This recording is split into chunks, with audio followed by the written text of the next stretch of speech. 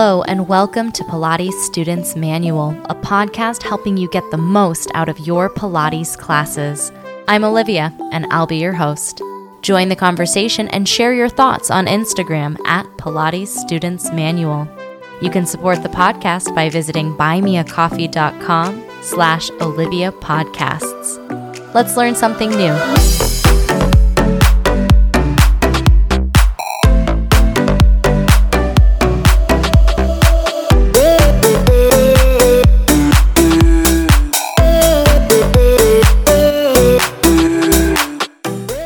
Hello, everybody. Welcome back to the podcast. Today, we're talking about how you can apply your Pilates goodness to your daily life.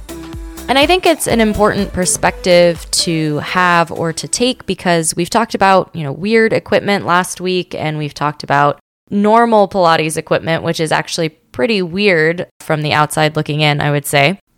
And it's like, well, how do I take those exercises and really make my life better? Because, one of the things I've always said about Pilates is that it's not just about getting better at Pilates, which is a side effect of doing more Pilates, but it's really about getting better at life. How does that work exactly? I'm going to talk about it two different ways. I'm going to talk about it in a very physical, functional sense, and I'm also going to talk about it in more of a broader metaphorical way as well. In the most functional and grounded way of thinking about it, we move in our lives, right? We get out of bed in the morning, we lean over the sink to brush our teeth, we pick things up from high places, we put them down in low places, we tie our shoes and get in cars and all this stuff. We just move, and that's how we get around. Pilates is about movement, and there are pieces of Pilates exercises in all of the regular activities that we do and all of the regular actions that we take. I'm not saying that you need to do a roll up to get out of bed in the morning, although you could if you wanted to. That's definitely an option. It's really more about having the option to move in lots of different ways. I see your Pilates classes as a way to practice moving in like a lab setting or a laboratory setting in which you can really break things down into pieces. Like, can I rotate but only my rib cage? Can I rotate my rib cage and also move my pelvis? Can I also take that into a twist at my foot? Like, you can do all of the small pieces of an exercise and really break it down into its most functional movement building blocks. And then once you understand those building blocks, you can put them together in any way you dream. It's very much like Legos. Like, each little exercise piece is a Lego, and you can just build whatever adventure you'd like. I think about movement a lot in terms of the 4 quadrants of unconscious incompetence, conscious incompetence, conscious competence, and unconscious competence. So that's a lot of unconscious incompetence, right? But the main idea is that everything we've started with was something that we didn't know. And you start with not knowing what you don't know. And then maybe one day you bend over to tie your shoe and you realize that you can't do that. And you're like, oh man, I didn't know that I couldn't do that, but now I know that I can't do that. Through practice, maybe through Pilates classes, maybe through other things. There are more things than Pilates, of course. We get to a point of conscious competence. If you think about it or you adapt a bit, but consciously, you can do the thing that you couldn't do. So consciously, you can do it. And then eventually we want to get to this point of unconscious competence that you don't have to think about it and you can do it. It's like the things that you don't know that you know. They just come so easily to you. It's my personal goal for the people that I work with and anyone who comes into my classes when I'm teaching that ideally you can go through your life and just do things, and you don't have to think about how you do them. You don't have to think, oh, I should exhale while I straighten my legs when I get up from sitting down. Maybe you start there and you're thinking about how do I do this in the best way, but eventually it gets to a point where this is just a program that's running in the background and you don't have to think about it. You can think about driving like that. When you first learned how to drive, when you started, you didn't know anything. You had to do the written test, at least in the United States, that's what we do. And then when you're practice driving, you are thinking about everything. You're thinking about checking your mirrors, and you're thinking about, checking your odometer and the time and road signs and all of this.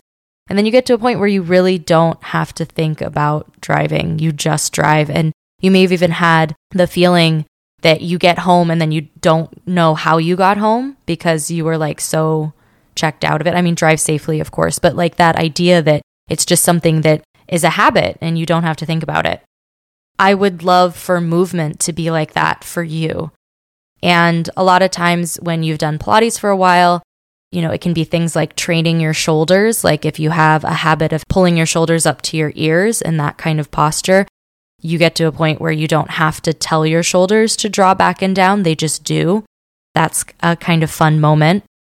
Or breathing is another one. Breathing is so important in Pilates. It's so important that I did an entire episode on the Pilates principle of breathing.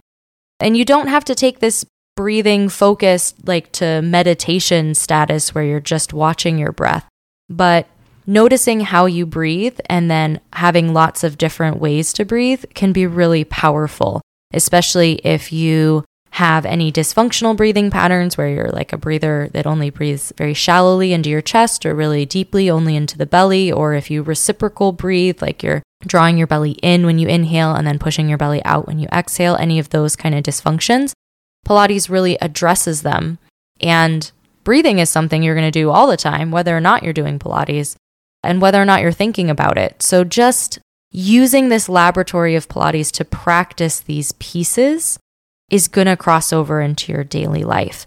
And then I'd say in the broadest of terms, you are going to get stronger if you do Pilates. If you haven't been doing any exercises with resistance, adding resistance to your exercise is going to build strength. And we might continue to add resistance if building strength is really the goal. You will get more flexible if you move your body in a consistent way, in a bigger range of movement than it's used to. You will gain flexibility over time. You will become more coordinated and your balance will improve if you continually challenge your coordination and balance doing something like Pilates. It seems obvious, and maybe it is, and maybe it isn't. Sometimes when we're in the thick of it, we don't always notice it. But all of those things are going to improve with a continued and consistent Pilates practice. That's just how it goes. Coming up after the break, I'm going to take those broad improvements that you're going to notice in your life and really extrapolate them to an even bigger picture of the ways that Pilates is applicable to your daily life or can be applied to your daily life. That's coming up next.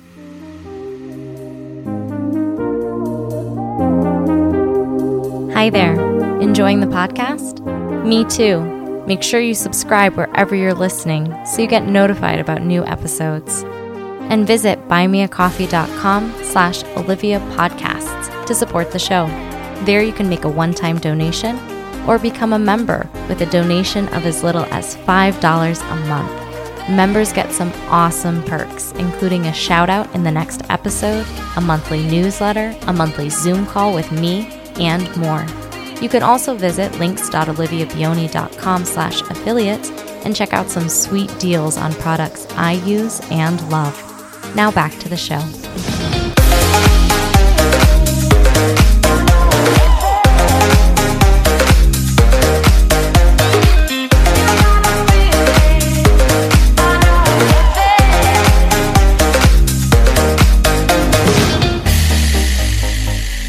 Before the break, I talked about very broad improvements and changes that you're going to notice in your daily life, becoming stronger or more flexible or more coordinated, having better balance, breathing better, hopefully as well.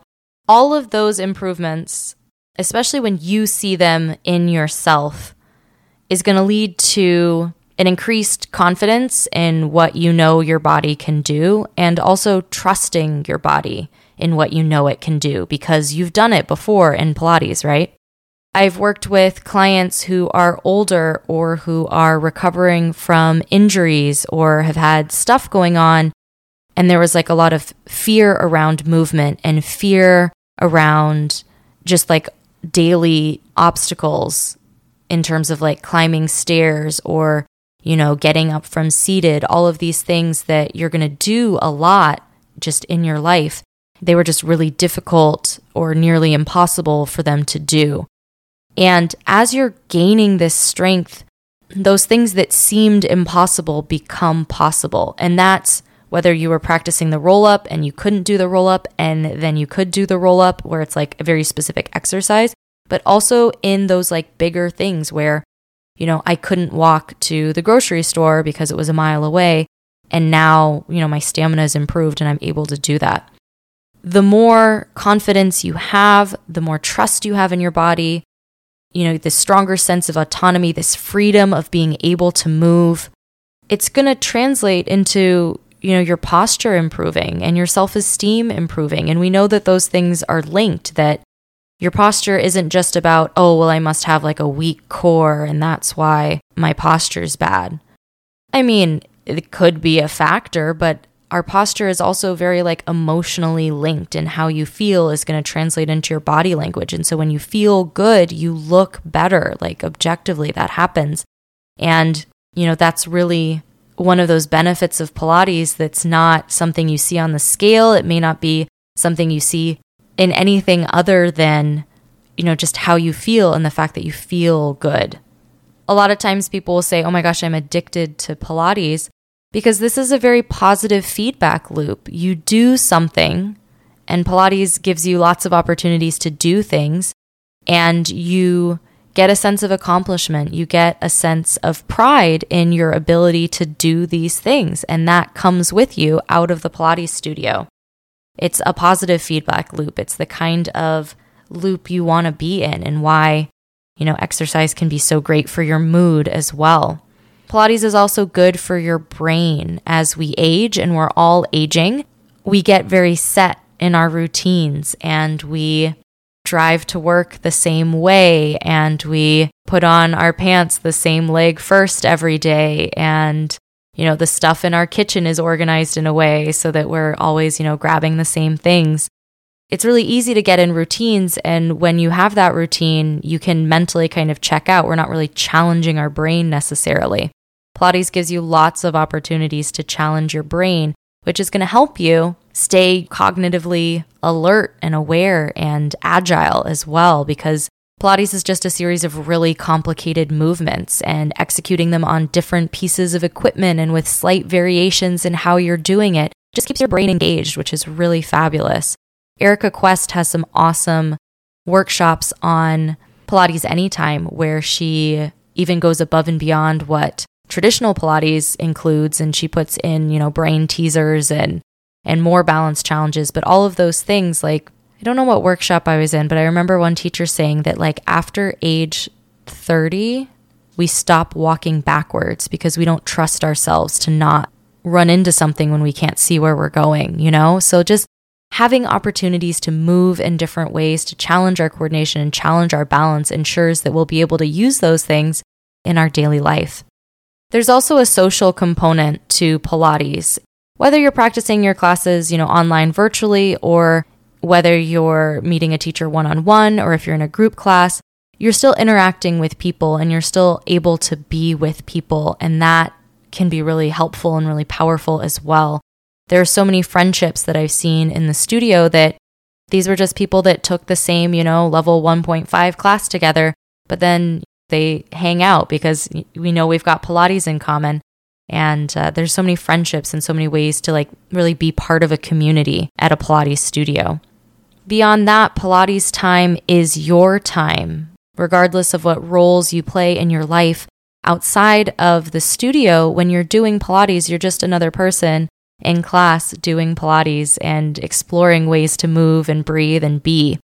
Having that time for yourself where you're not a mom or your job or your relationships to other people, you're just you, it makes you better at those roles because you've taken that time for yourself to do something awesome for yourself. And you can give more to those roles when your cup is full. Having that routine, those classes that you take, and the time that you spend in the studio can be really rejuvenating. And I can't overstate the importance of doing those good things for yourself. Right now, as part of March Madness on Instagram, Benjamin Dagenhart has been posting almost like a March Madness gratitude challenge, where he's looking at what each of the exercises in the classical mat order has really taught him about Pilates and about life. If that's something you're interested in checking out, highly recommend you head over to his Instagram. But it just shows you that in both very functional ways and also very big picture ways, Pilates can be woven into, Pilates weaves into your daily life, from the ways you move, how you move, and how you feel. Pilates has an impact on all of those things, which, as someone who does Pilates, you probably already know. But I think it's a nice thing to reflect on, the fact that this thing that you really enjoy doing and that's really a fun thing that you do for yourself is really a great thing for yourself in maybe even more ways than you thought. I want to give a really big thank you to all my supporters on Buy Me a Coffee. I appreciate your contributions and your donations to this project. I hope that you're doing well wherever you are and staying safe and healthy. It just snowed in Chicago because, of course, it did. I hope you have a wonderful week. Stay warm if it's also snowing where you are, and I will talk to you again soon.